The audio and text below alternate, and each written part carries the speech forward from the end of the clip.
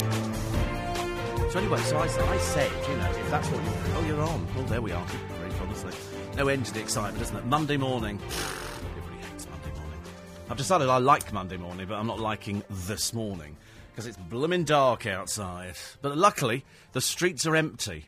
At least Leicester Square is quiet. So all the way in on the car this morning, we're talking about lap dancing club. How we got onto lap dancing clubs, I've got no idea. Not a clue. We talk about the oddest things sometimes coming in. And it was very entertaining. So we've come to the conclusion that you wouldn't want to pay to go in there. You wouldn't want to... They used to operate clubs in Soho. Well, I say clubs, they were bars. We used to call them, years ago, clip joints, because they would clip the customers, or fleece joints. And you would go in there, and a girl would come and sit next to you. I mean, generally speaking, they were rough as old dogs. I mean, they really were. It's only because all the places were bathed in red light. And I don't know if you've ever discovered that if you change all the light bulbs in your house for red lights, A, you look 10 times better, and B, your neighbours will think you're running a brothel. So if you do that, it works a treat. So everybody under red light looks great. That's why lap dancers look fantastic. See them out in the day, because there are thousands working in London. And I see no evidence of them on the street at all. Because when you see them out on the street, you suddenly realise how dog rough most of them are. They really... Woof, woof. It's Battersea Dogs Home for beginners. It's terrible. But we were talking about, you know, how much money they make, and they used to operate these clip joints in Soho, and they would entice them in. Hi, you want to come in, meet a nice girl? And you'd sit down, and what the punters didn't realise, and they used to fleece tourists left, right and centre, was that they didn't have any licences for drinks. So all they could serve you was soft drinks or something masquerading as something. So we'd say, we'd like a bottle of champagne. I'd like to share a bottle of champagne with me, and they would sort of basically come on to the guys. And the guys would then be present. I remember a classic case, because we mentioned it, and they used to have lots of heavy bouncers on the door, so if anybody got funny about how much their drinks bill was, they got marched to the cash point, and you didn't argue with these guys.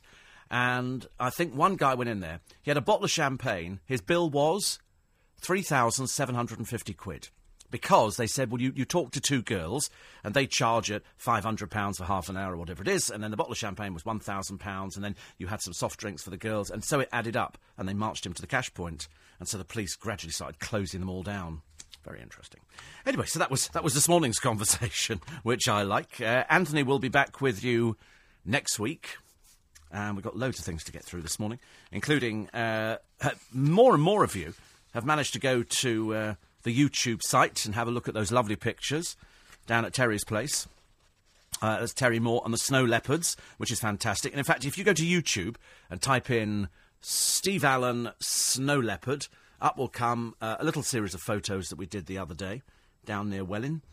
And they're looking for people to go down there and volunteer and help. I call him the man who breeds snow leopards, and it's got lovely pictures of me holding the snow leopards. Really gorgeous, really gorgeous. So it's on YouTube, and there's a link back there onto the Steve Allen Show site, of which there will be something of interest for Bank Holiday Monday. That's all I can tell you. 84850, steve@lbc.co.uk.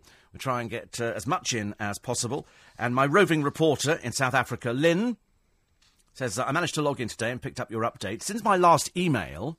She said, I've driven over 1,000 kilometres after travelling west to Knessa, or is it Neisner, for 2 days, then on to my friend Tim and Maria's summer house in Glentana. Nice pictures, very nice. Nice pictures from the bedroom deck, I have to be honest. And every day, schools of bottlenose dolphins going up and down the ocean, surfing the waves. Places like paradise, she says. Don't get too happy with it, because you're coming home very shortly.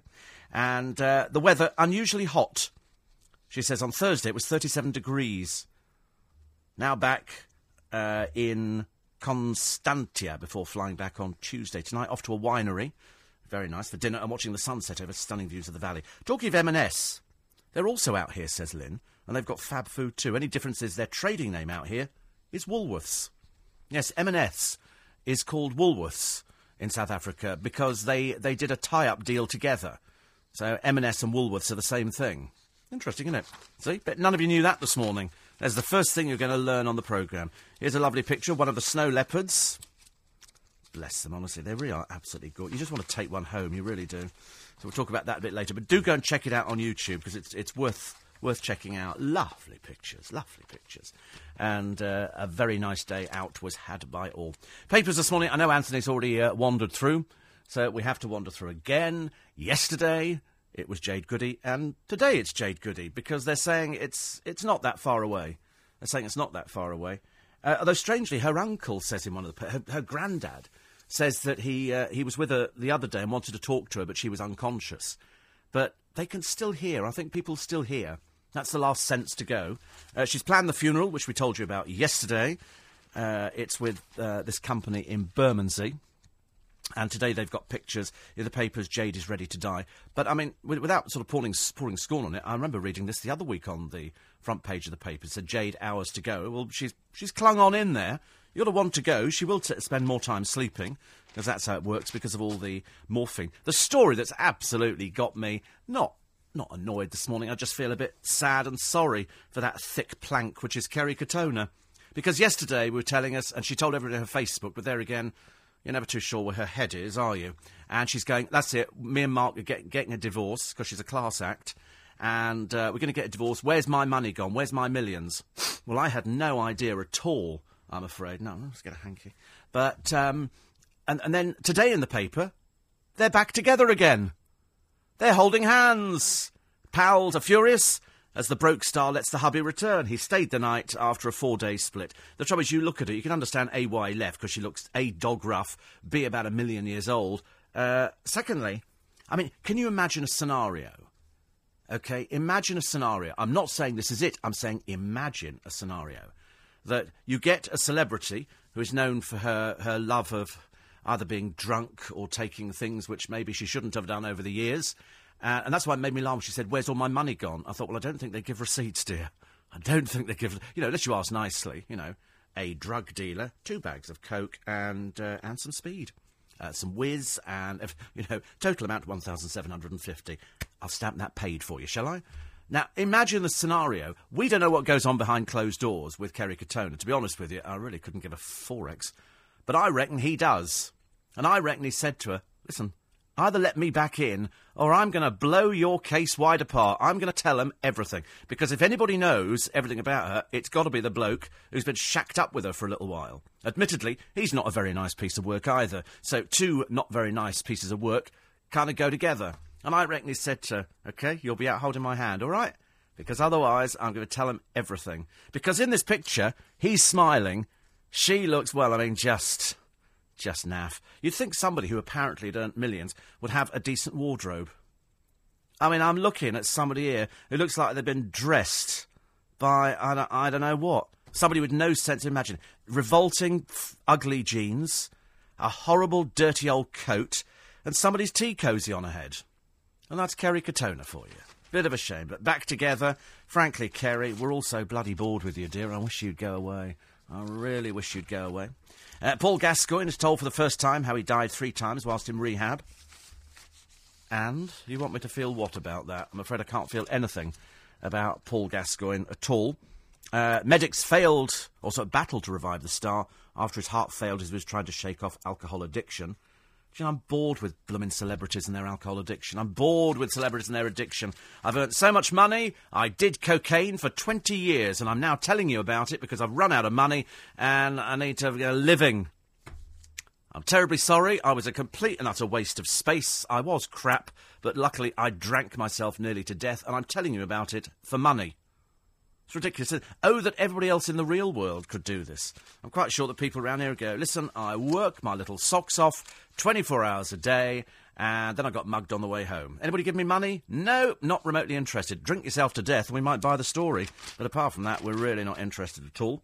Coronation Street, I missed it this week. I did miss it. I did see the dreadfully unfunny Horn and Corden. They were turning up on Channel 4. God, they're unfunny. I'd forgotten how boringly naff they were.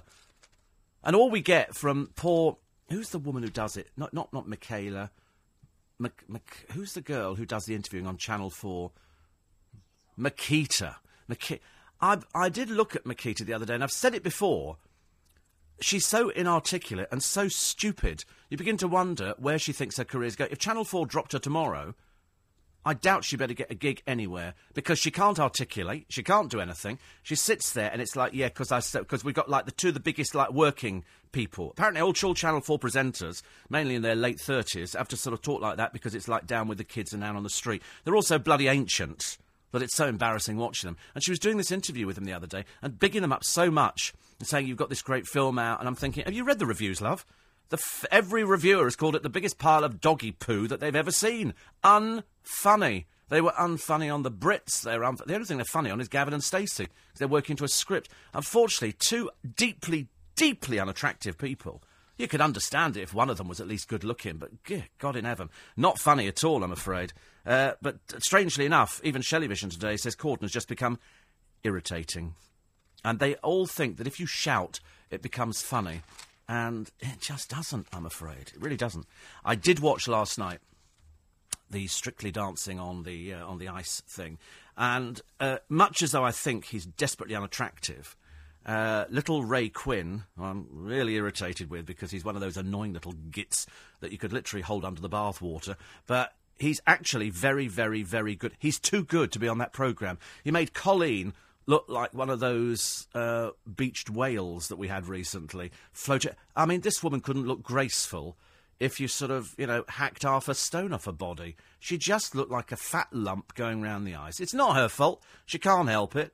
And I'm sure, you might have to tell me this, when they cut to the audience, Philip Schofield, who's about as big as Thumbelina. I mean, if ever you've seen Philip Schofield, you think he's very tall. He ain't. He's tiny. And you go and he was there and standing in the audience. They had Zoe Salmon. Hi, yeah. And Zoe Salmon, who's just all teeth and very little talent, I'm afraid, as she demonstrated quite badly on Blue Peter, was sitting behind, I thought, Heather Mills. And I'm looking at it thinking, is that I was trying to cast my mind back to her previous occupation and thinking, we've really come somewhere, haven't we now? You stick any old thing on the television, and I'm convinced it was Heather Mills. Totally convinced. But Ray Quinn was very, very, very good. I mean, he'd put his heart and soul into it. And quite clearly, he was streaks ahead of everybody else. I mean, but apparently now the story's in the papers that the bullies used to call him Sissy, but it toughened him up. He's having the last laugh. No, he's still Sissy, I'm afraid. It doesn't help. But he's certainly the best skater that I've ever seen on the television in the celebrity bracket, if indeed he is a celebrity. 5:16. These are the headlines. Josef Fritzl appears in court in Austria later, accused of keeping his daughter prisoner for 24 years and forcing her to have his children. 2 18-year-olds died violently in London over the weekend. One was stabbed to death in Walthamstow, another shot in the neck in Haringey. In a report out this morning, ministers will be told by their chief health officers to increase the price of alcohol, but are likely to say no. And Gazza's been telling Sky News last year's rumours he died were closer to the truth than people realised. Let's have a check on the state of the roads this morning. It's Hugh Broom. Thank you very much, Steve. Good morning. If you're heading into Oakwood, Steve Allen. Morning, everybody. I see that Trading Standards have now got, to add to all the other rubbish they pick up, thousands and thousands and thousands of sticks of rock. They raided shops in Blackpool, which had the names of Premiership teams running through them. And they've got them in the colour of Everton, Liverpool, Manchester United, and they say it breached trademark rules. So in other words, you can't actually have that because they say, I'm terribly sorry. And they've obviously been doing it for years.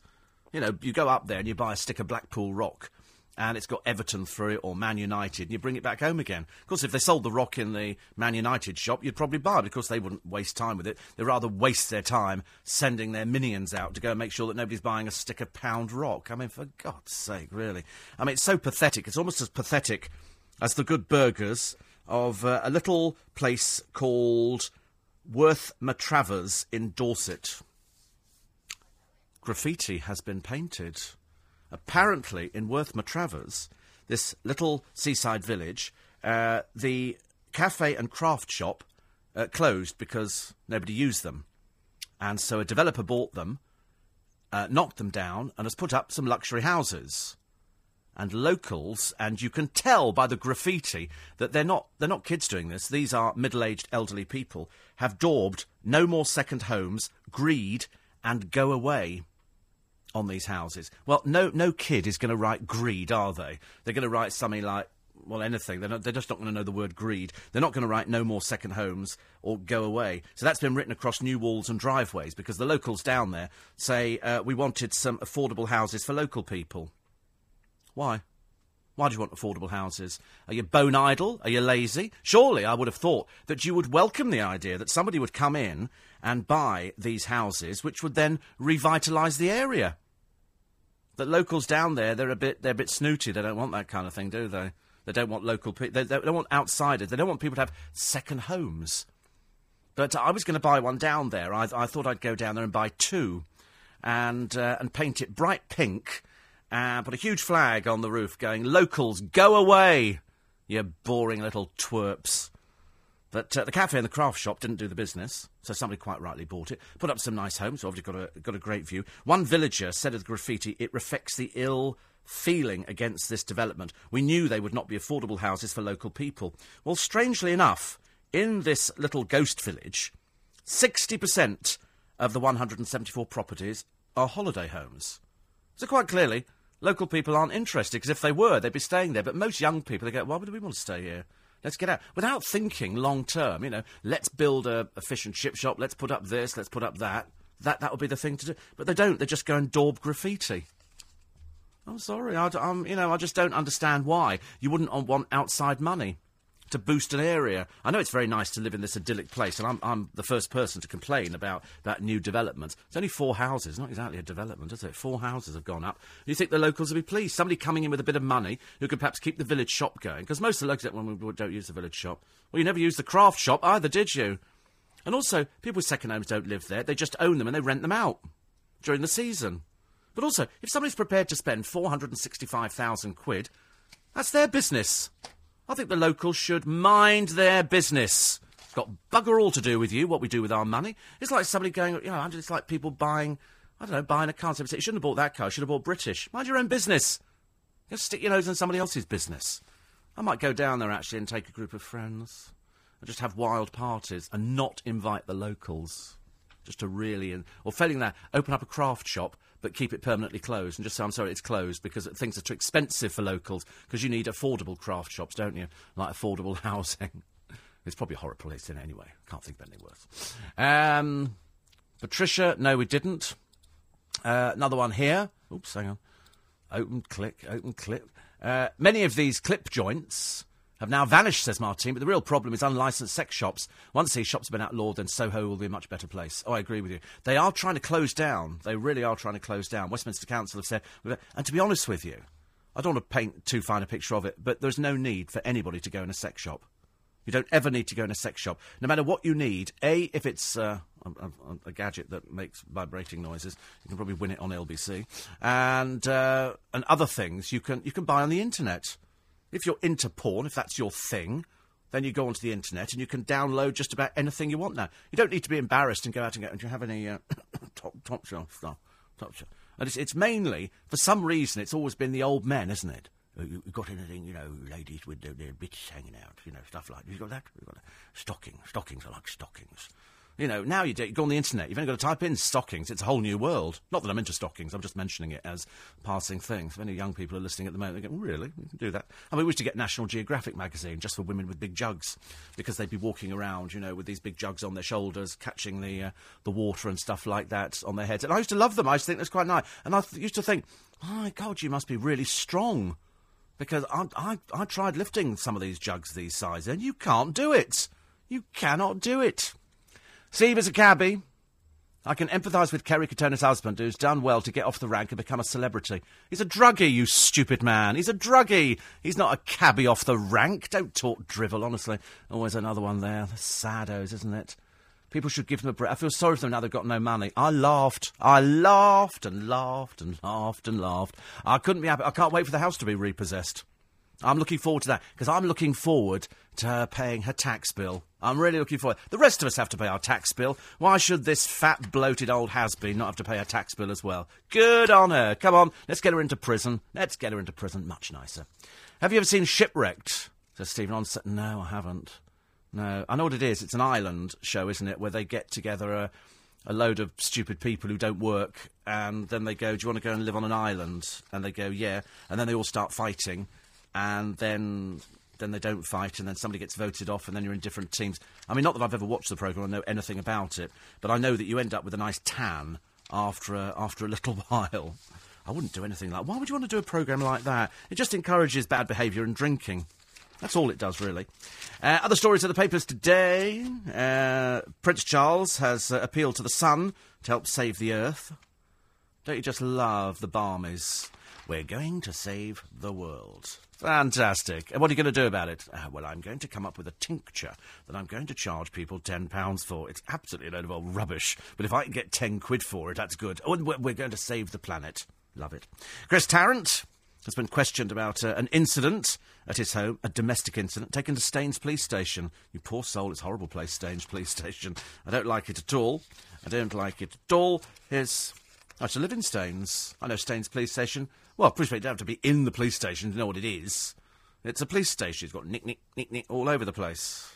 Police stations. We love them. Mind you, Richmond Police Station is funny. Twickenham Police Station is quite nice. It's quite modern, mainly because they've closed all the other ones down. Richmond's going to be closed down as well.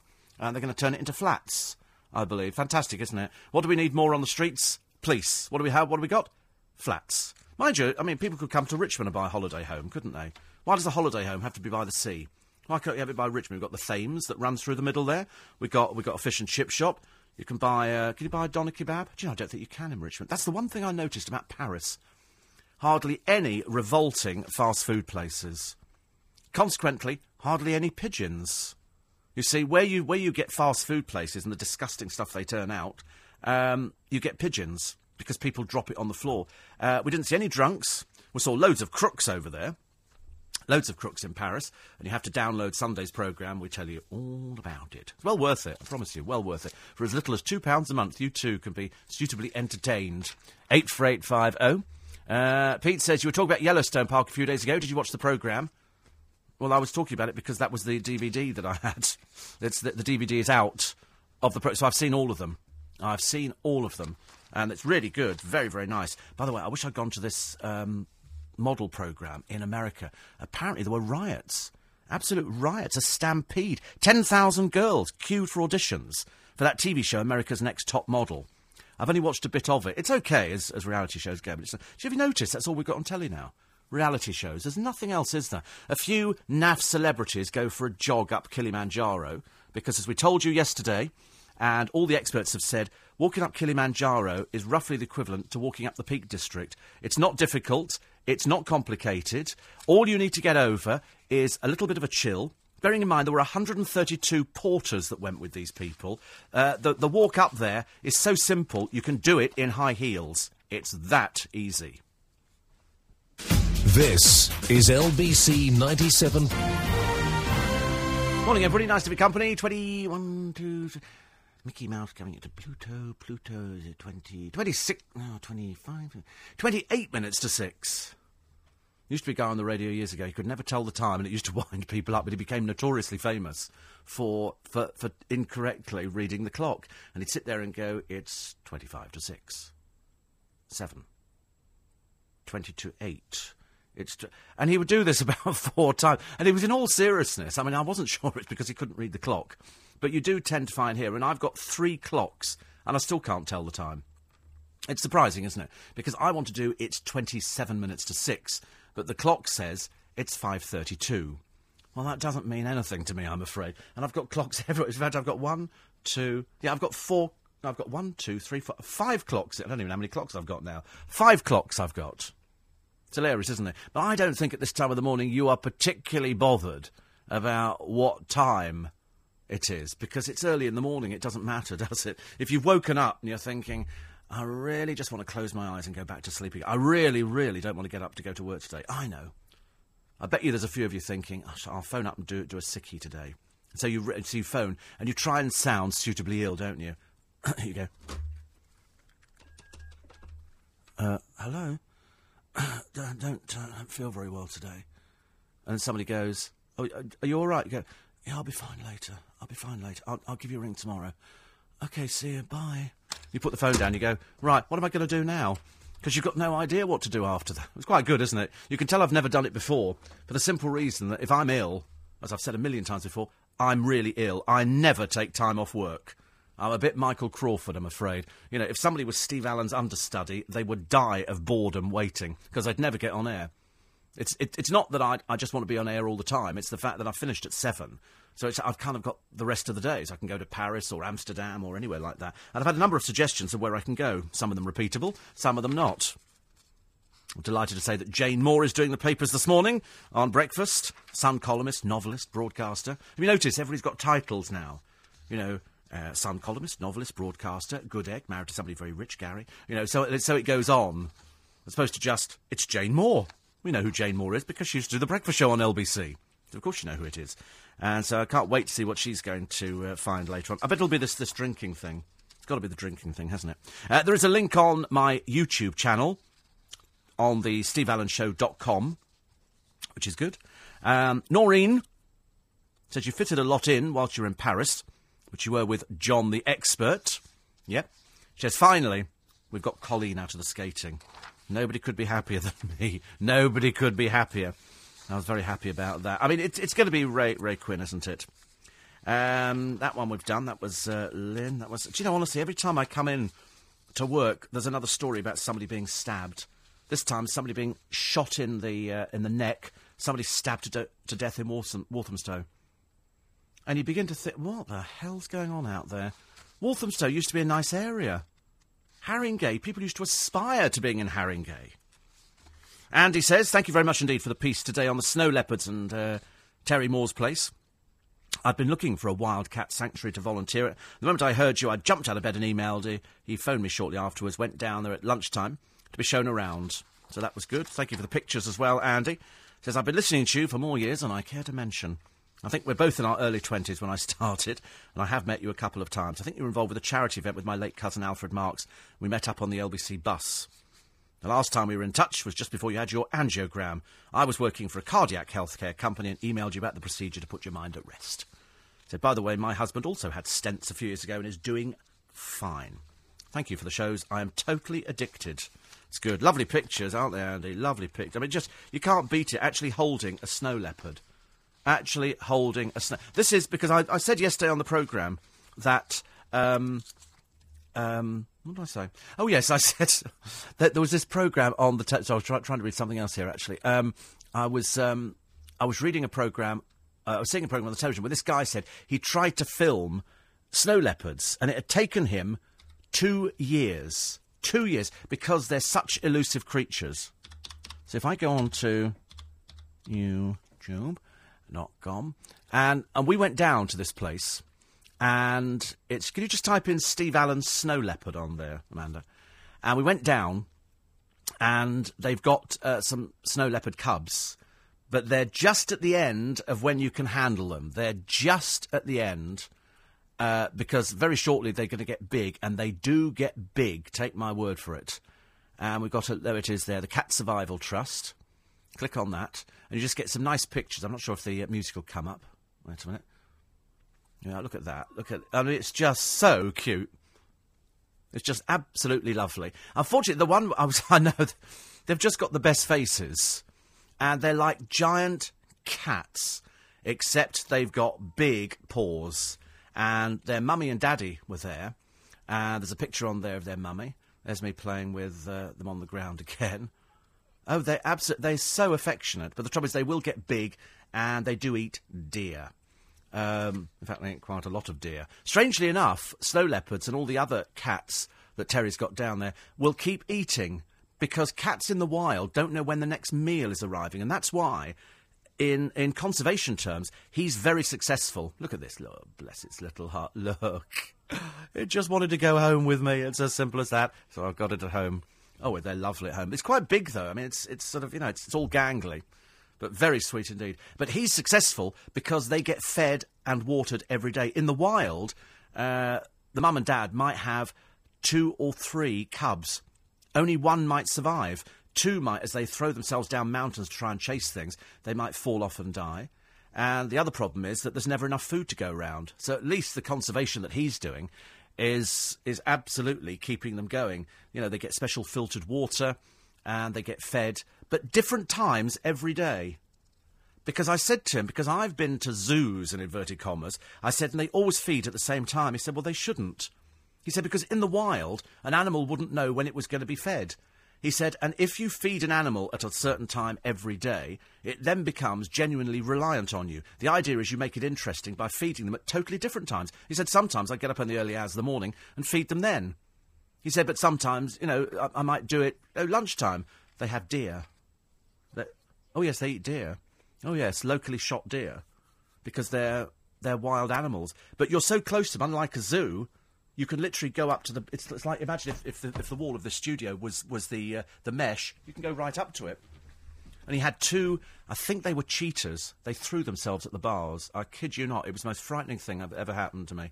And this thing, and the throat, I wish I could have played you back the growl that comes from it, because it comes from deep inside them, and you've never heard anything like it. Well worth checking out. In fact, actually, 1,344 of you have checked it at the moment, which is fairly good news, because we only put it up there yesterday. So that's good already. Patrick wants to know why the bosses at Iceland think Kerry is a good role model. I have no idea. They just do. Where are her children? I have no idea. I don't really know whether or not it's rather a shame, really, I suppose, that people like that are allowed to have children and they drag them through, which is a shame, actually. One here, are you aware that Staines has a new police station, which is opposite the old one on the Kingston Road, says Darren? Because isn't the old one flats? I think the old police station in Staines was turned into flats. I'm pretty certain. 84850 steve@lbc.co.uk. Another one here. Dave says, how are you? Been on a run of lates lately. So haven't been able to listen. Looking forward to my days off. Nearly called sick when I woke up. We've all done it, haven't we? Because you never know what to do at the end of the day. If you phone somebody up at work and you go, okay, I'm not very well, you then think, I better not go out in case they phone, because then they say to you, we phoned and nobody answered. And then you have to lie, because you have to say, I was really, really tired. Then they go, we called round. And the neighbours said they'd seen you going out with some friends. So you're always worried you're going to get caught out, and then somebody's going to go, you're not ill at all, are you? And that's right, lie down. Why? Why lie down? Oh, does it? Oh, I can make my voice. I really can't come in today. See, I can do that. Yeah, I mean, I can sound ill if I really want to, but I've really got to be ill. I mean, in fact, I'd be here on my deathbed, I promise you. I'm totally convinced I'm going to die behind this microphone. That's my ambition. That's just my ambition, actually. Because I can't wait to see how they're going to cope with the breakfast show. They have to prop me up in the corner. And there'll be guests coming in and Nick will be saying, that's the last presenter who was on air. I'm terribly sorry. He died in the studio. It's never happened yet, has it? I don't know why. 84850 steve@lbc.co.uk. Shirley Teese says, I haven't been for years, but it sounds a lot more scary than it was the last time I visited. I thought it was scary. We got told to F off and all the rest of it by some of these people doing the three-card trick. But anyway, why not try Madrid, says Shirley. I used to have American friends living there some time ago. Beautiful city, royal palace worth a visit. Elegant city, laid out with big boulevards. I think I've been to Madrid. I think we might do Amsterdam next time round. However, one thing that needs to be considered is that since they refurbished the airport, the walk from the arrivals lounge to the exit is very long. A few years ago on a BA flight back from Barcelona, I commented to the stewardess as we were getting off the plane how long the walk had been when we arrived at Barcelona. She said in all seriousness that if we'd thought that was a long walk, we should go to Madrid. She said it had taken the crew 50 minutes to walk to the exit on their first trip to the newly completed airport. She said they'd only been really worried about seeing some of their older passengers. They thought one man was about to have a heart attack. Actually, there was one place we went to, and I think it could have been Madrid, where they said, and we said, oh, the flight doesn't take off for another 45 minutes. They said, I think you should start walking now, because it's quite a long walk. So we did. She said apparently they don't have travellators, as most airports do, but they did have them in Barcelona. Maybe Spanish airports are on a tight budget. How lovely, how lovely. 84850 steve@lbc.co.uk. A lot to get in. More from the papers as well, and I'll remind you about that event in Twickenham. Plus we'll be doing more from the papers. I'm trying to find something that is a little bit light, but it is, I'm afraid, Kerry Katona, Jade or Paul Gascoigne. I mean, there are hardly any other stories. Although I do love this one, though, which appeared yesterday in the papers. All they do is they just repeat it. Claudia Schiffer has so many clothes that she has built an aircraft hangar next to her house, and in it she has installed all of her clothes. She has kept every single item of clothing, something that we would all love to do, and what she's had it done is she's had the aircraft hangar, and it is an aircraft hangar, split into different rooms, so each designer's clothes are in each particular room, and she wants to leave the collection to her daughter. And you think, it's absolutely fantastic. I mean, imagine having that many clothes. Normally, it would house a helicopter. But this one has got all her clothes in it. Oh, that we could all have so many clothes. I quite like that. They're going to be talking about boozing later on. I'm sure they'll be mentioning that with, Nick Ferrari this morning. A totally ludicrous idea, if you ask me, that they think by increasing the price of booze, it's going to put people off. How stupid. How naive. How naive. Of course it's not going to put people off. And incidentally, the hate preacher Anjam Chowdhury, a rather camp-looking man, if you ask me, is being investigated for urging supporters to send money to the Taliban. He was the one who appeared on LBC the other week. Rather revolting to women, I always thought, but there again, no big surprise there for Anjam, who's got one of those comical beards, so we can have a good old laugh at that.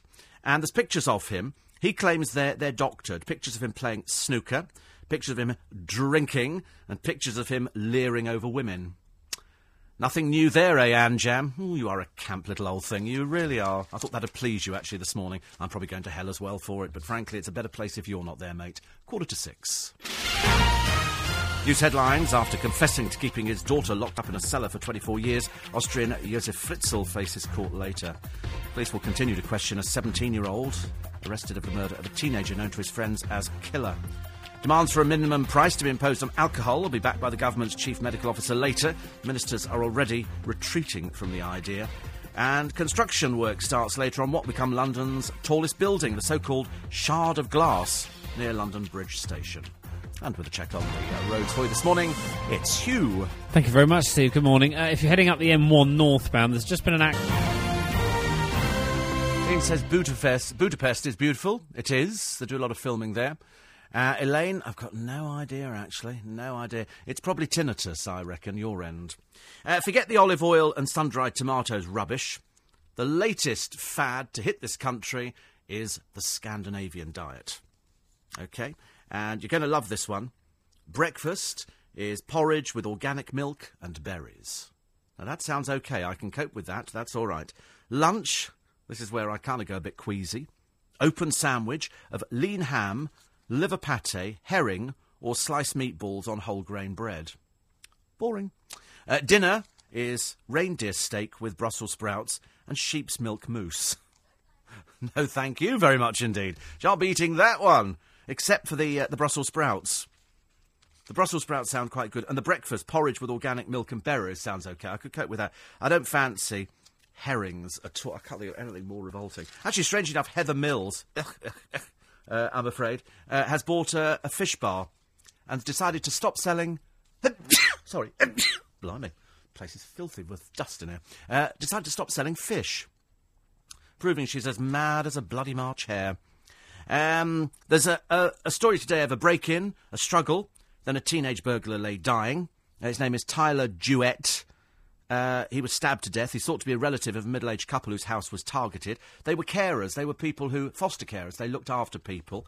And he broke into the house. He looks like a rather stupid boy. And, in fact, on a website, Jewett's uncle, Chris, said he wishes his nephew could have chosen a different path because he was a burglar. Somebody else's... They said here, the boy was such a talented footballer, God bless him. But another poster wrote, what a stupid, silly boy. What goes round comes around. I totally agree, I'm afraid. I've got no sympathy for these people who break into other people's houses. An elderly couple, mind you. You know, just think how you would feel. An elderly couple, there you are, sitting there, and some little tow rag like this one breaks in, and then, whatever happens, he ends up being knifed and he dies. This family have lived there for ages. The 3 grown-up children are polite, always say hello. But he broke in. What a stupid, silly boy he is. But now he's dead. So a dead, stupid, silly boy, which is even worse, really. 17 years old, and he's got nothing better to do with his life than break into somebody's house. I mean, really, just, I have no sympathy whatsoever for these people. I have no sympathy for Prince Charles as well. I wish he'd stop realising, or start realising, that he looks such a buffoon when he tries to dance and mingle with ordinary people. It's like Harry, you can imagine, would be an absolute king on the dance floor. William would be the nerd in the corner, shuffling backwards and forwards, going, I kind of really like this song, okay? Doing the same dance as his dad. And don't go back onto that one again, you know, because otherwise we'll be here all day. But, I mean, poor old, you know, people laugh at, you know, Charles, you're very funny, you know, very funny when you dance. Am I? I'm a very funny person. And then when somebody criticises him, he hates it. But frankly, you know, Your Royal Highness, don't dance. For God's sake, you just look so awful. And William has inherited your lack of dancing ability, I'm afraid. I do love this one here. There's a little village, and it comes under Avon and Somerset. I'll just tell you that it's a place called Highbridge, but there is somebody there who has given the police 200 tip-offs about local burglaries, robberies, no television licences, people driving with no tax or insurance. It sounds like me. It's me. I've given the police hundreds of tip-offs. But 200 tip-offs here. This one is for real, though. They're always typed. God, I always type mine. And it's always on white paper with black ink. God, that's me as well. It's me. And they say it's either a former policeman or woman, or it's a Miss Marple character. But they have received these tip-off notes for ages and ages, and they're now trying to work out who it is. I think that's quite good, actually. I think it's about time people started taking more care of their community and started shopping people. You know, if your next-door neighbour's doing drug dealing and running a brothel, I'd want to tell the police. I'd want to tell. The only time I ever had to phone the police was when one of my neighbours started growing cannabis in pots. And wait for this one. I mean, this just amazed me. He was growing cannabis in pots, right? You could smell it. I could see it.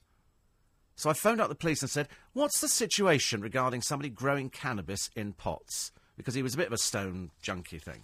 And they said, where are you? So I told him, he said, you can't see it from the road, can you? I said, no. He said, nothing we can do about it. So in other words, if they can't see it from the road, they don't bother.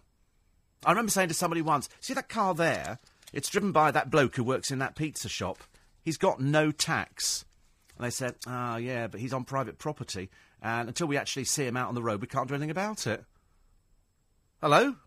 Give me a truncheon for the day. I'll show you what the law is. Oh, I'd love it. Absolutely love it. Former BBC youth expert, now 190, Janet Street Porter, well, Markle, ridicules the Prime Minister for schmoozing up to the celebrities, including Cheryl Cole and another load of people who walked up Kilimanjaro for charity, along with 120 porters, 32 production staff, a team of doctors, 2 film crews, and returned home on a private jet. OK? Cut all that out, they might have raised about 5 million. That would be quite nice, wouldn't it? But anyway, Gordon said he's moved away from the time when Celebrity Matters, a dig at the Blair era. And yet he's doing exactly the same, because he loves it, doesn't he? He absolutely loves schmoozing up to it. But he also, of course, sent a message to Jade Goody. So he's obviously, I mean, all this baloney that we get from old Gordon, I mean, it just doesn't quite add up. Doesn't quite add up at all, I'm afraid. The Pope could be visiting Britain next year. That'll be nice, because when we went to Paris, we went in all the churches and we did light candles. As I pointed out, and it was on my blog yesterday, they actually charge €2 for a little nightlight. Now, at IKEA, they're so much cheaper. So much cheaper. You know, if they'd gone to IKEA, they could have saved a fortune, and they could have been sort of like, I don't know, $2 for €1 or something like that. Because I don't like to think that the church is ripping people off, as of course it has done over many, many years, because it's always the poor people who have to buy these candles. So I generally just light the whole blooming lot. You know, I light as many as I can. You know, people are standing going, can we light again? No, you can't. I'm lighting all of them. I'm doing a lot of prayers. There's a lot of sinning gone on over the years. And then they were doing bigger candles for £5. And I thought, it's a lot of money for a candle. You want to come around my way? The pound shops have got low. Why do they go to the pound shops? Do you think the Catholic Church is on backhanders or something to supply all these little night lights and the proper candles again? I don't like that idea. I do like the idea you go in there and you get the heat takes you way back, way back. Here it is. Heather Mills has bought the Fish Cafe and taken fish off the menu. She really is the dimmest plank in the world, isn't she? Mind you, as I said to Paul only a short while ago, if you'd actually paid every time you slept with her, it would have been far cheaper than actually marrying her. Much easier. And then, as if things couldn't get worse, the King of Kitsch is on the front page of the Daily Mail. This is Gianni Versace. They've said here, the jaw-droppingly vulgar treasures of Gianni Versace are auctioned in London this week. But who want to buy any of them? Me. Absolutely every single one of them. I think they're all absolutely stunningly beautiful. He's got oil paintings. He's got swan heads and classical figures adorning a pair of patinated spelter vases. He's got paintings. His bed is stunning, estimated at 10 to 20,000. And they're saying, who would want to buy it? It's not kitsch. This is class. Who wrote this? Tom Mitchelson. Who's Tom Mitchelson? Obviously some dreary old cove. Oh, I don't think anybody wants this, do they? Let's put it down as vulgar. Well, I tell you, I wouldn't mind being vulgar for a bit. I love this stuff. I absolutely love it. Mind you, we do have a guide for you this morning to make sure the elderly get good care, because I don't think we treat the elderly very well in this country. Here is the checklist, and this is to protect your dignity in hospitals and care homes. And you should always abide by this, and people in care homes should take note of this one as well. This is for elderly people, if you're in a hospital or a care home. Number 10, do nurses notice when I'm upset or distressed? That's the first thing. Or they just walk straight past you. Excuse me. You know, they should be noticing you. Do I feel safe and secure? You should do. Are my hygiene and continence needs met? Excuse me, that's going back to number 10 again. Hello, can anybody help me? No. Number 7, do I get pain relief when I need it? That's again, hello, is anybody listening to me? Number 6, do I get help to eat and drink when I need it? Again, it's the same as all the other ones. Am I, at number 5, or someone who knows what I would want, involved when decisions are being made about my care and treatment? Do I feel valued as an individual? Are nurses courteous and respectful? Do the nurses care about me, not just for me? And do I get help when I ask for it? It's the same thing all the way through, isn't it? Because unfortunately, there's a lot of nurses in care homes who are quite revolting to their patients. We've seen it before on the television. We've seen exposures of these care homes where they've treated old people so badly you want to go round there and do them serious damage. You know, how these people have got the audacity to ever call themselves nurses or people who care for the elderly is totally beyond me. I've seen cases where one woman was dumped in a scalding hot bath and she died as a result of her wounds. And there's been lots and lots of cases, because apparently it's that easy to set up a care home. I mean, you really want to go round, and then they identify these people that you want to go round and set fire to their bloody houses. I get so angry about it. However, I feel immensely sorry this morning, but not really, to Will Pearce and his 8-year-old son, Louis. What he did, he went abroad, and he decided to take his computer with him, and he decided that his son was a bit bored. It's obviously a bit difficult, father over there and son. And so he started watching television on his computer. He had a Vodafone card, which was 25 quid. Unfortunately, when he actually got back, the bill for watching television abroad on his computer was just a little bit more than the £25. And he said, here, I mean, I just think it's kind of a lot of money. I'm not going to pay it. And Vodafone have actually examined it, and they've said, well, it is right. We'll have a look at it again, but unfortunately, we're not going to back down. How much was the bill for? He went abroad, his little son. Between them, they racked up a bill of £22,000. Not a happy year for him. Morning, everybody. 9 minutes past 6. It's Monday morning. Nice to have your company. Hope you had a good weekend. Lots of things going on in the paper. Somebody says here, nobody likes a snitch. Oh, yes, we do. Absolutely. Get these crooks off the street, the graffiti artists, the drug dealers, the prozzies, get them all out. Everybody loves a snitch. Of course they do. Everybody loves it.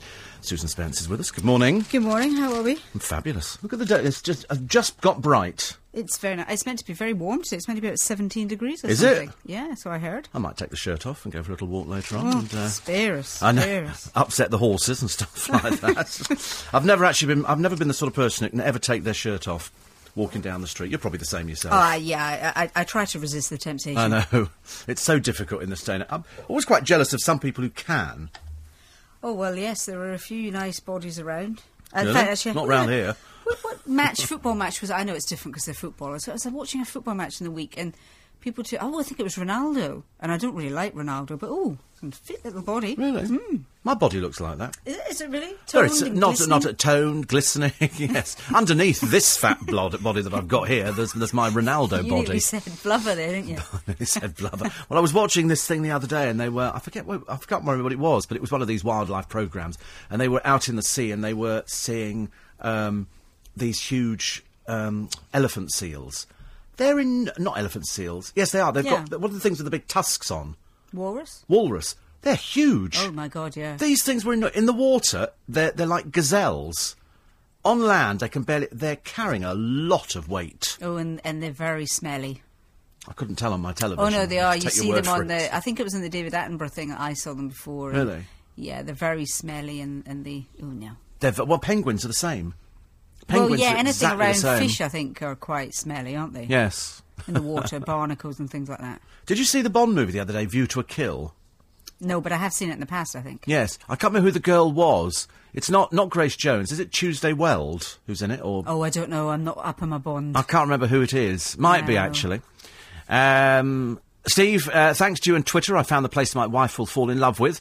That place is the Cat Survival Trust. And the best thing is, it's just around the corner from us. We only live 5 miles from them. So that's good, Colin. Hope you enjoy it. You will enjoy it. If you go to YouTube, you can catch up on the Cat Survival Trust. They look after, not domestic cats, even though they have domestic cats there. These are wild cats. Like, Don't like cats. no, but these are like snow leopards. Oh, I see. Oh, right. Proper. I was holding a snow leopard. Oh, really? Okay, Yeah. I thought you meant regular cats. Oh, no. I know. I know a lot of people will hate me now because there are so many cat lovers. I'm sorry. I always think you're either a cat lover or a dog lover, and I've No. always been a dog lover. Oh, yes. I mean, never the twain shall meet. No, no. Cat lovers are quite balmy, and dog lovers are equally balmy, I'm afraid. But snow leopard lovers, now that's Wow. a different thing. So you go and check it out down there. Very nice indeed. 84850, steve@lbc.co.uk. Jan says, the first time we went to Paris to see the sights, it was a disaster. We got lost, had a rotten meal, found people rude, missed the train back, and vowed never to return. Then got invited on a PR trip, fantastic day out, and now me and the other half pop over for a day or two. So we have done it, actually. How did you get on? It was okay. It's very expensive. It was okay. Yeah.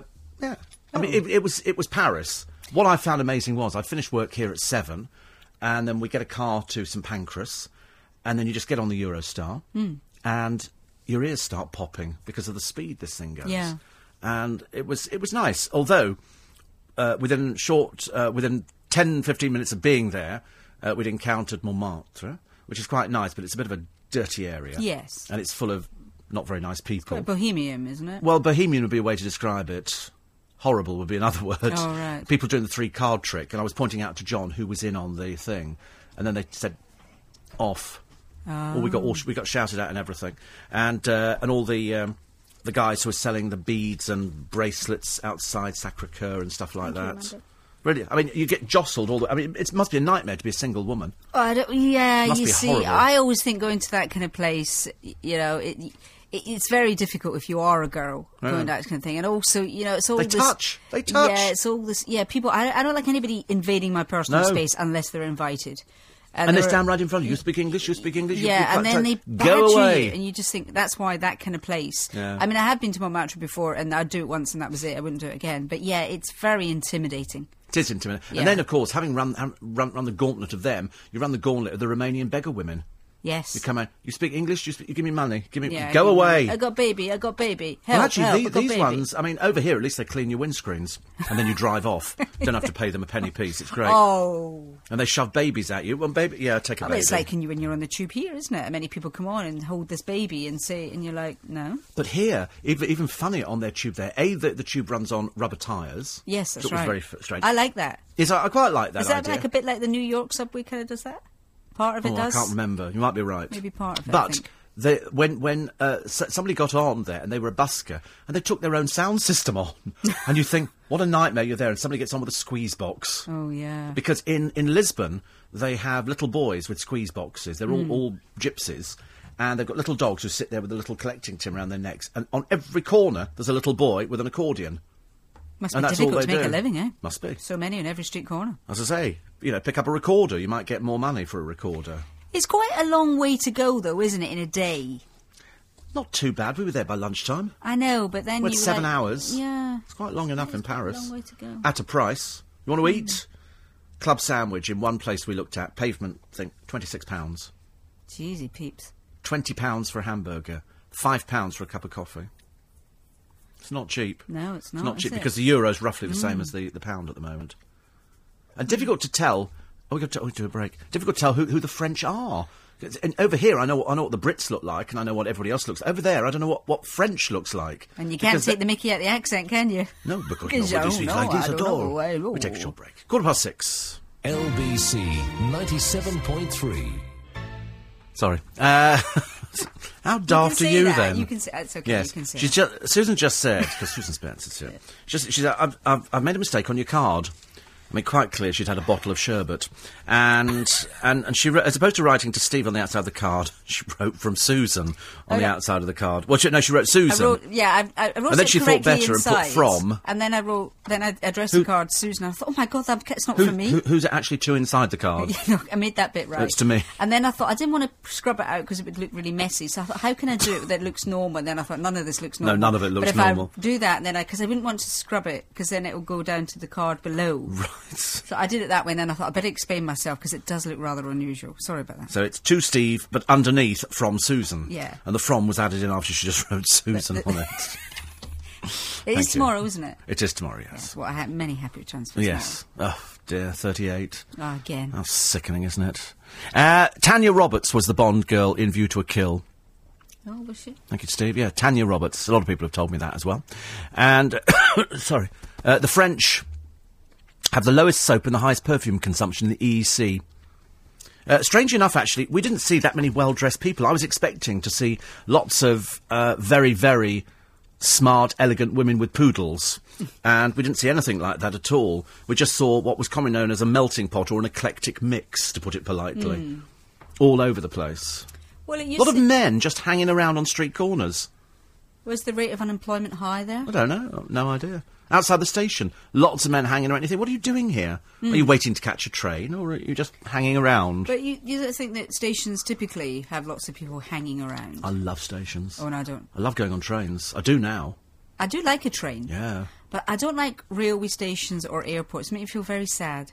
Oh, really? I think that even if Not I'm, because you're always saying goodbye well, to even if somebody. I'm not, though, even if I'm picking somebody up, or even, if I'm there, I just find that there's a sense of, Oh, don't be sad. Yeah. Don't be sad, please. I tell you, I had a little weep last night. You watch Ray Quinn No, dancing on no, ice. very late. I was watching the end of the 5-part series of The Diary of Anne Frank. Now, I know how Anne Frank ends because I've got the book, I've got the audio tape, but I've never seen it, and it was a special BBC adaptation. And so I knew how it would end. Yes. And even though the girl that played Anne Frank was really very, very annoying, right at the end, the last 5 minutes, it was very sad, because you just thought she had got, it clearly happened, Yeah. and it must just have been awful. And as each one of them were walking down the stairs to be taken away by the Germans, it stopped and froze, and next to the name said, died in Auschwitz, died in whichever camp, all that kind of thing. And only one of them survived, and that was the father, who died in natural causes in 1980. So I'm going to do a search for some kind of book that I'm sure he must have written a book or done something to find out isn't a it? bit more. That's why I thought at the end of Schindler's List, where they brought back all of Schindler's Jews, that bit just did it for me. I thought that was just fantastic. All the people who'd featured in the film, here they were, the real people, and they all went past Schindler's grave and put a stone on it. See, I couldn't bear to watch that. It was just fantastic. I knew, I know so many people have told me it's such a wonderful film. Oh, because it crossfades from when they've all been liberated and Schindler's done this thing and all the rest of it, and then over the mountain, over this field, it looks like a sort of scene from The Sound of Music, come all these people who say, these are the last remaining Schindler's Jews. And then they all come, some of them really ancient and really old, and they all go past his grave, including his widow. It's really quite something. Not half as terrifying as the film yesterday, which was Nicholas and Alexandra. Oh, now I saw that was on. Dear That's me. about the Tsar, isn't it? Yes. The Russian Tsars. And the yeah. worst thing was, the man who was looking after him, I don't know how accurate it was, that they were put in this house. I mean, I don't think they knew that they were going to be executed there. I think that it had already been decided by higher powers that they were to get rid of them as quick as possible. And the idea was that after they had killed them, and that they were waiting for the phone call, they thought originally they were just going to execute the Tsar and his wife. Mm-hmm. But they had 3 daughters and a son, and the son had deliberately injured himself, so he had to be carried everywhere. And they said, right, would you like to come with us? We're going now. And this man was very charming and very polite. We all knew, because I know the story anyway, of what was going to happen. He said, come on, we'll come. So they walked downstairs, they go into this room, there's just 2 chairs, and he said, would you like to sit there, wait here, please? And he goes out and shuts the door, and they're waiting for the phone call from whoever it was made that decision. No, they're all to be executed. And I thought, although they didn't do it in the film, they went back into the room and said, by order of the People's Republic or whatever, you're going to be executed. And then they just all walked into the room, and they then fired. The Tsar was killed immediately, then the wife. The children took longer. They had to go around and butcher the children because the girls were wearing corsets. And then Why couldn't they shoot the girls? They did shoot them, but they didn't go through properly, so most of the children had to be executed again, so they fired constantly. Then they took all the bodies out, and the idea was they were going to drop them down a mine shaft, cover them with lime, and wait for them to rot away. But then the army started moving in, so they had to dig them back up again and bury them somewhere else. Yeah, just awful. I remember doing Absolutely that. dreadful. Doing that at school. The Russians. Well, there was always the story of yeah. Anastasia survived. Well, Yeah. it was not possible for Anastasia to survive, but it was a great story. There was a woman found in the woods in Russia, and they said, "Who are you?" And she said, "I am the Princess Anastasia, and I survived this thing." And they proved that it wasn't her at all. Yeah, I remember seeing that was on, and I meant to Sky Plus it, and I completely forgot. And now you telling me, I'm What a wishing star I had cast! done It's it. worthwhile getting on DVD. I mean, Yeah. everybody who was anybody at the time was in it. Just fantastic. Really nice stuff. Yeah, there's so many sad things, though, isn't it? I mean, I have to admit, I'm not one of these weepy people, but Really? there are certain things. I that, weep constantly. No, you see, I don't. The odd time EastEnders gets me, but no. I do cry at the scripts. Yeah, exactly.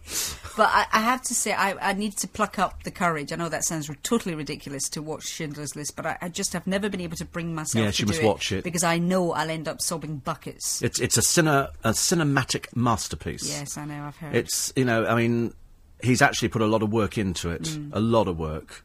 And it's obviously a labour of love for him, too, and you can see that in it. I mean, it's just beautifully put together. But it's this end bit which just does it for you, because all the characters that you've sort of grown up with, here they are. These are the real people. Some of them died, so this is their sort of brother coming to put a stone. It was just amazing. Did you see it in the cinema or at home? Saw it at home. Did you? Saw it at home, yeah.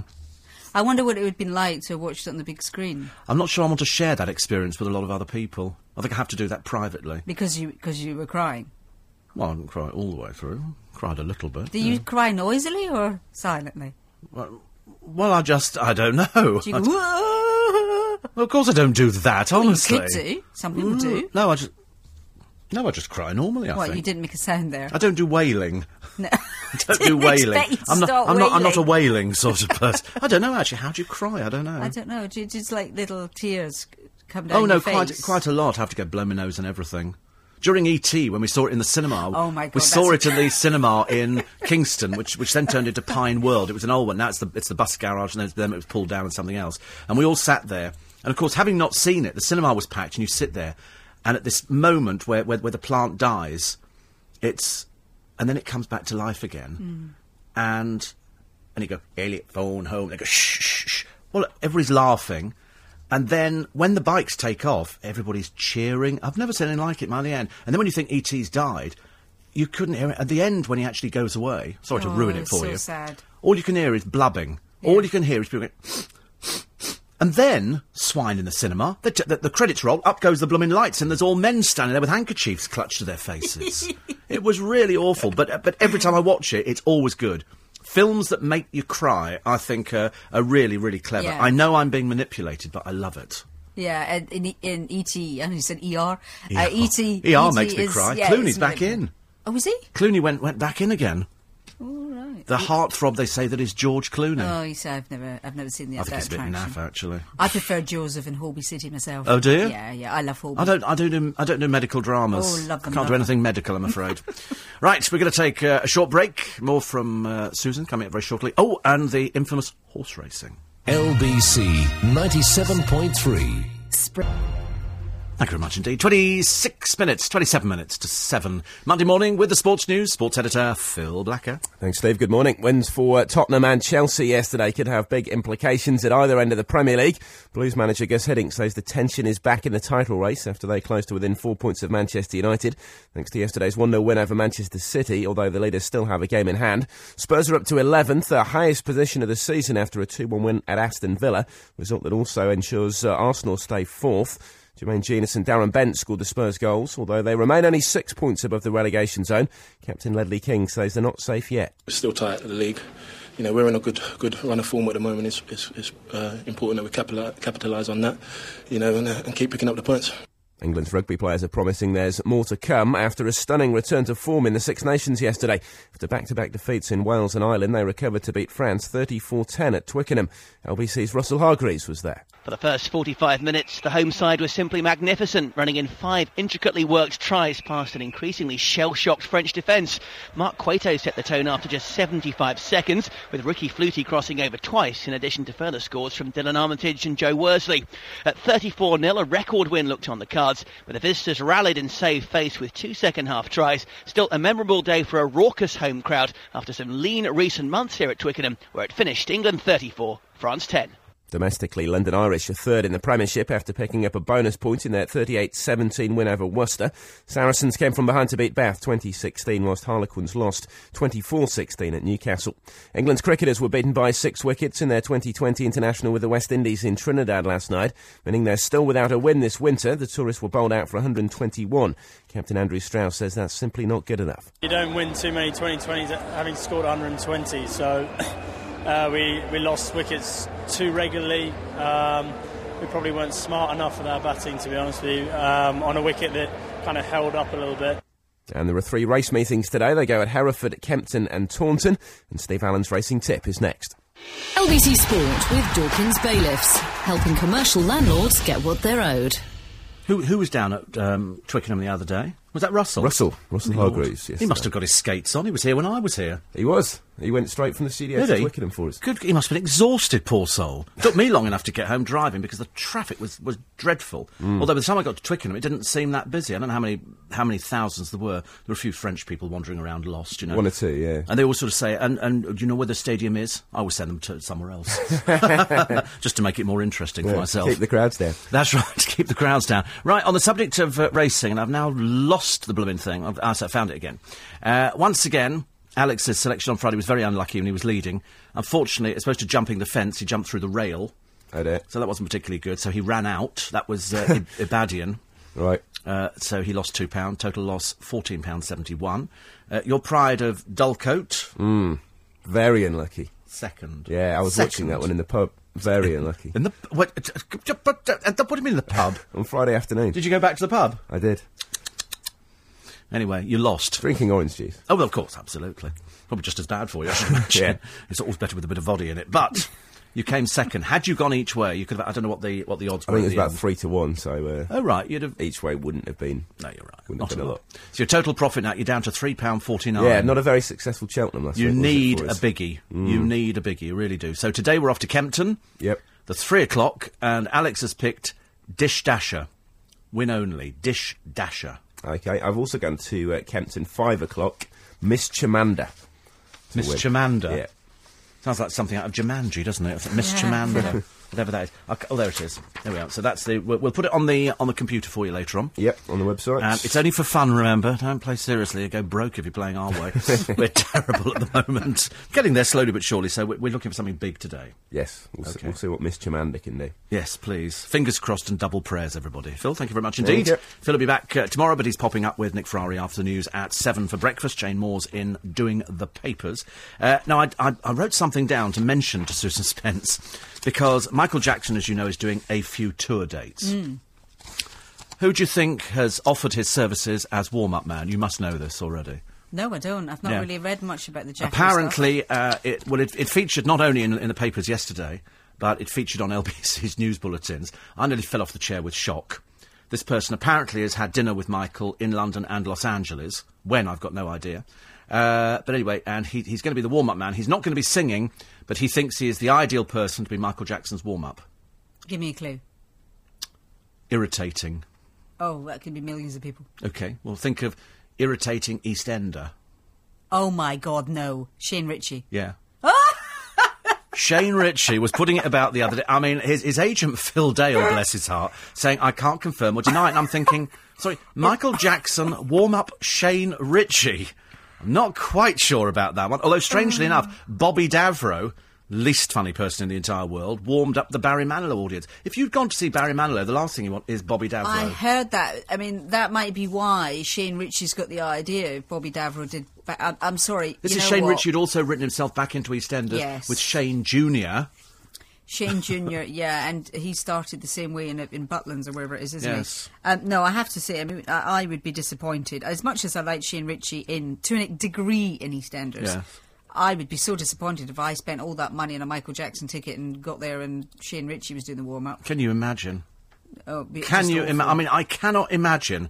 You know, I suggest Michael Jackson checks out Shane But Ritchie's also, act. you know, when I went to When was see... the last time Shane Ritchie did an act on stage? I don't know. But, you know, is there any need for Michael Jackson to have a warm-up? When I went to see Tina Turner, she didn't have a warm-up. She didn't need a warm-up. She's big enough in her own not to need a warm-up. Why so would why they does not? Michael Jackson need When a we warm-up? went to see in Las Vegas, Siegfried and Roy, for the first 10 minutes they show you a film of Siegfried and Roy at home. So you see them with their tigers and their lions and everything else in their swimming pool and walking out. The house must stink to high heaven, but anyway. And they've got all of that. And then the screen disappears and then the show starts. Why not a Michael Jackson thing? Show you the clips of all the stuff. You know, Michael Jackson talking, Michael Jackson being interviewed, Michael Jackson. And then, you know, all the lights out, up goes the thing, bing, there he is. Well, they did that actually to the second part of Tina Turner's concert. They started off with a song and all these clips from her career when she started off very young, you know, as on her own, and then with Ike and all the way through to now, because of course it was the 50th anniversary tour or something she was billing it as. So they started the second part exactly like that, and that was really quite interesting. You wouldn't have wanted any more than that, and then of course she continued on. But I can't see why Michael Jackson would need a warm-up. No, I don't think he does. No, not at all. And certainly not Shane Ritchie. I mean, something more unlikely you'd be hard-pushed to find. Oh, that's amused me this morning. I mean, I'm toying with the idea. I mean, put it this way, it's that far-fetched, I'll put myself up for it. Oh, absolutely. You know, That I would mean, be. far better to have just a compere as opposed to somebody who isn't known for being a stand-up comedian. But also, I'm not being funny. Somewhere like the O2... What sort of jokes would he do? Could you trust him? Well, it's not really that funny, is he? I mean, he's all right when he hosts a show like that lyrics thing, but I mean, you know, he's only there to fill in the blanks. But this one, it could be 35, 40 minutes. We remember when Ricky Gervais had to fill in because the groups weren't ready for that other dreadful thing and just was so desperately unfunny. Most of these people can't work without a script. But also, you see, I think that these kind of venues are way too big for somebody like a comic. They're too big, you get lost. Well, Shane Ritchie isn't a comic, is he? I thought he just did... Or a comedian, whatever you want to call him. He just did musicals. Isn't he like a variety Not performer? really. He doesn't juggle. He just does, you know, he does the Daz Doorstep Challenge. Just like a... You can hardly have that in front of Michael Jackson, can you? No, not. Would you like to swap your powder too for this one? But no, thank you. I wouldn't actually go away. No, I can't see it. I can't see it happening in a million years. It'd be so funny if, of course, the entire audience decided to stay in the bar while he was on, Yeah. and then they go, "Is Michael Jackson?" Well, we go back in Yeah, now. that's right. Yeah. Very odd choice. I mean, Yes. if it's true, No, I don't think so. I didn't think it's very likely. No, I certainly hope not. All the papers are full today of either Kerry Katona and Mark, who appear to be back together again. Well, you know what? I was hopping mad about that because when I first me too. heard that she had split with him, I thought, thank the Lord, you've come to your senses at last. You've seen this boy for what he is. And then when I saw this morning's paper and saw her holding hands with her, I thought, oh my God, are you mad, woman? I came up with a scenario. Just a hypothetical situation that he had said to her, listen, you better take me back, because otherwise I'll blow this wide open.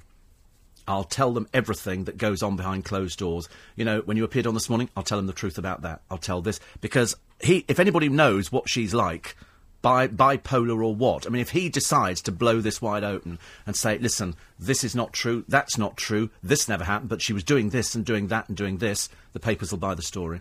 Yeah, I think they would buy the story. However, I personally think that the public would be on her side. Yeah, it'd be like, oh my God, I can't believe you did that. But I think at the end of the day, they would be on her side, and at least she wouldn't be even more bankrupt than she is now by taking the guy back. I think what she's done now is actually more of the two evils than lesser as such. Yes. I mean, frankly, I think they're both as ghastly as each other. I think they both deserve each other. Well, to a certain extent, I feel sorry for Kerry Katona. To a certain extent, I do, but I just can't believe she's taken that boy back. No. Well, that's why I would question why she's taken him back. Well, yeah, and I think having discovered all these bank accounts, which he apparently has. Yeah, and he spent some time trying to say to her, look, you know, this is not true and all that kind of thing. You think, well, where's the money gone then? Yeah. Well, anyway, we're going to take a short break. 16 to 7. This is LBC 97. And lovely Jane Moore's doing the papers today. What is the address of LBC, says Dee?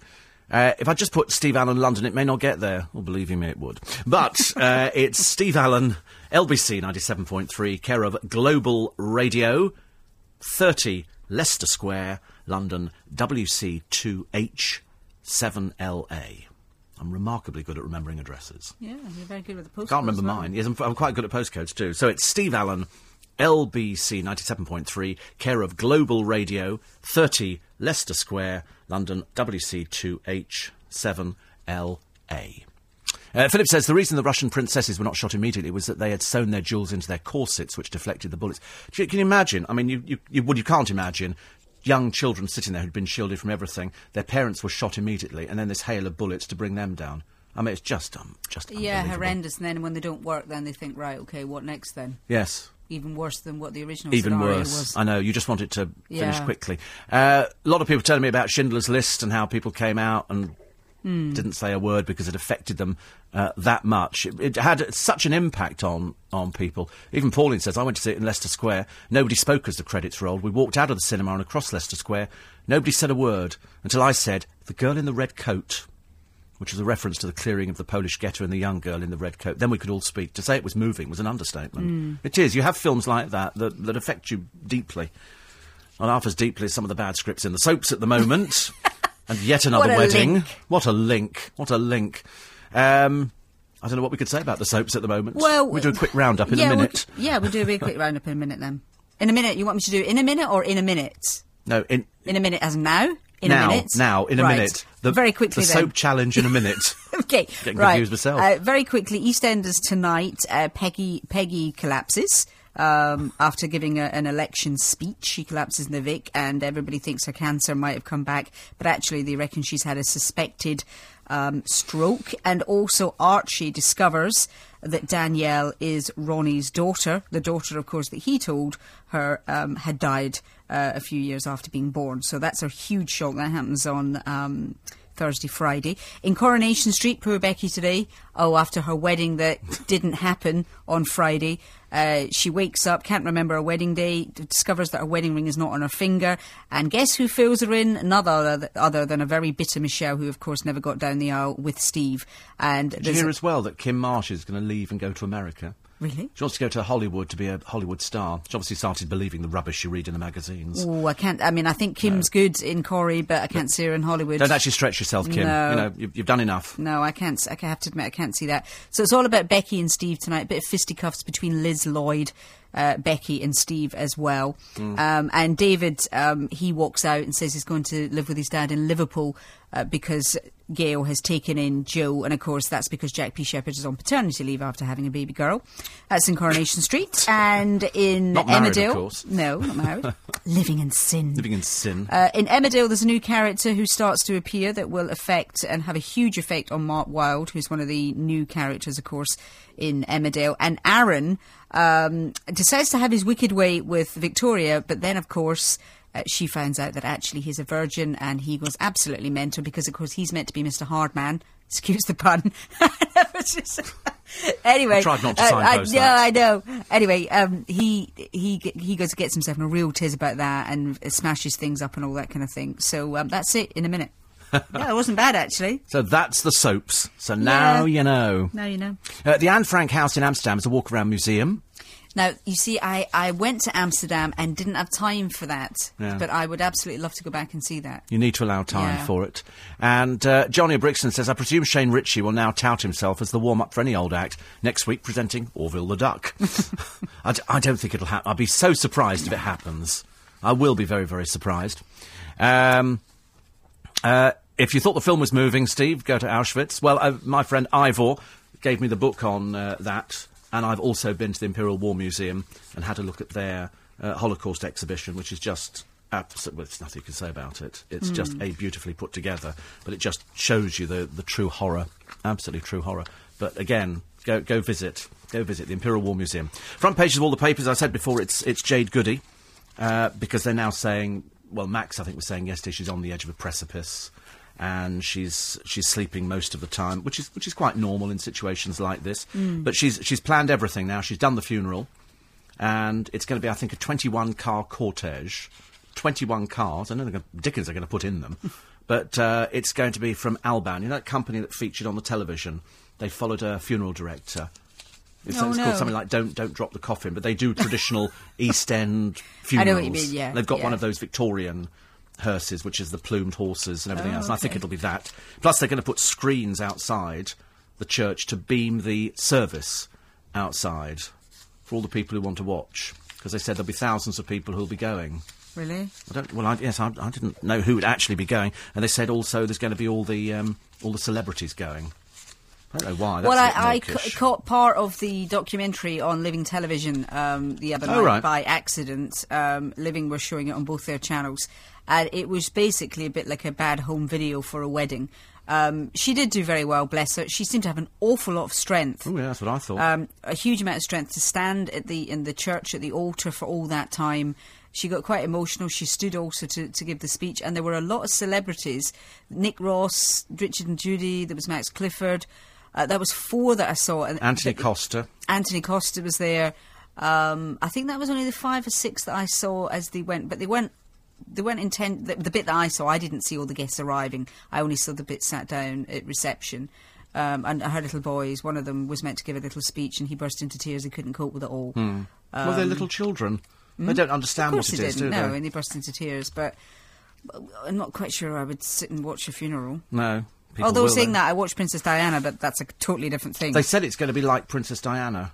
Can't quite see that myself. Can't quite see that. The other story that will annoy everybody in the paper today, the Baby P disgraced boss Sharon Shoesmith is now fighting for £1 million compensation claim for sexual discrimination. Yeah, Having tried one, she's now trying the other one as well. It becomes more bizarre by the day, I'm afraid. That's just about it. And well done, incidentally, to a paperboy who's won £4 million after quitting his round to become a full-time poker player. However, for every person who makes 4 million, there's about 4 million who lose 4 million. Yeah, so true. That's just about it. Yeah. Susan, thank you very much indeed. You're welcome. Next week, Susan will be coming to us live from Oban. Yes. Which would be nice, actually. Never done a programme live from Oban before, so that'll be very nice indeed. Thank you very much indeed for that. I'm back with you tomorrow morning. If you go to lbc.co.uk, you can learn how to podcast and download the programmes. Don't forget, it was Alison Steadman who was in our In Conversation studio this week, so you can go and download that as well. If you go to YouTube, type in Steve Allen Snow Leopard, and there's lots there on the Cat Survival Trust. Wish you a very, very pleasant day. Hope the weather is nice. It looks promising already. And next with you after the news, which is next on LBC 97.3. LBC 97.3.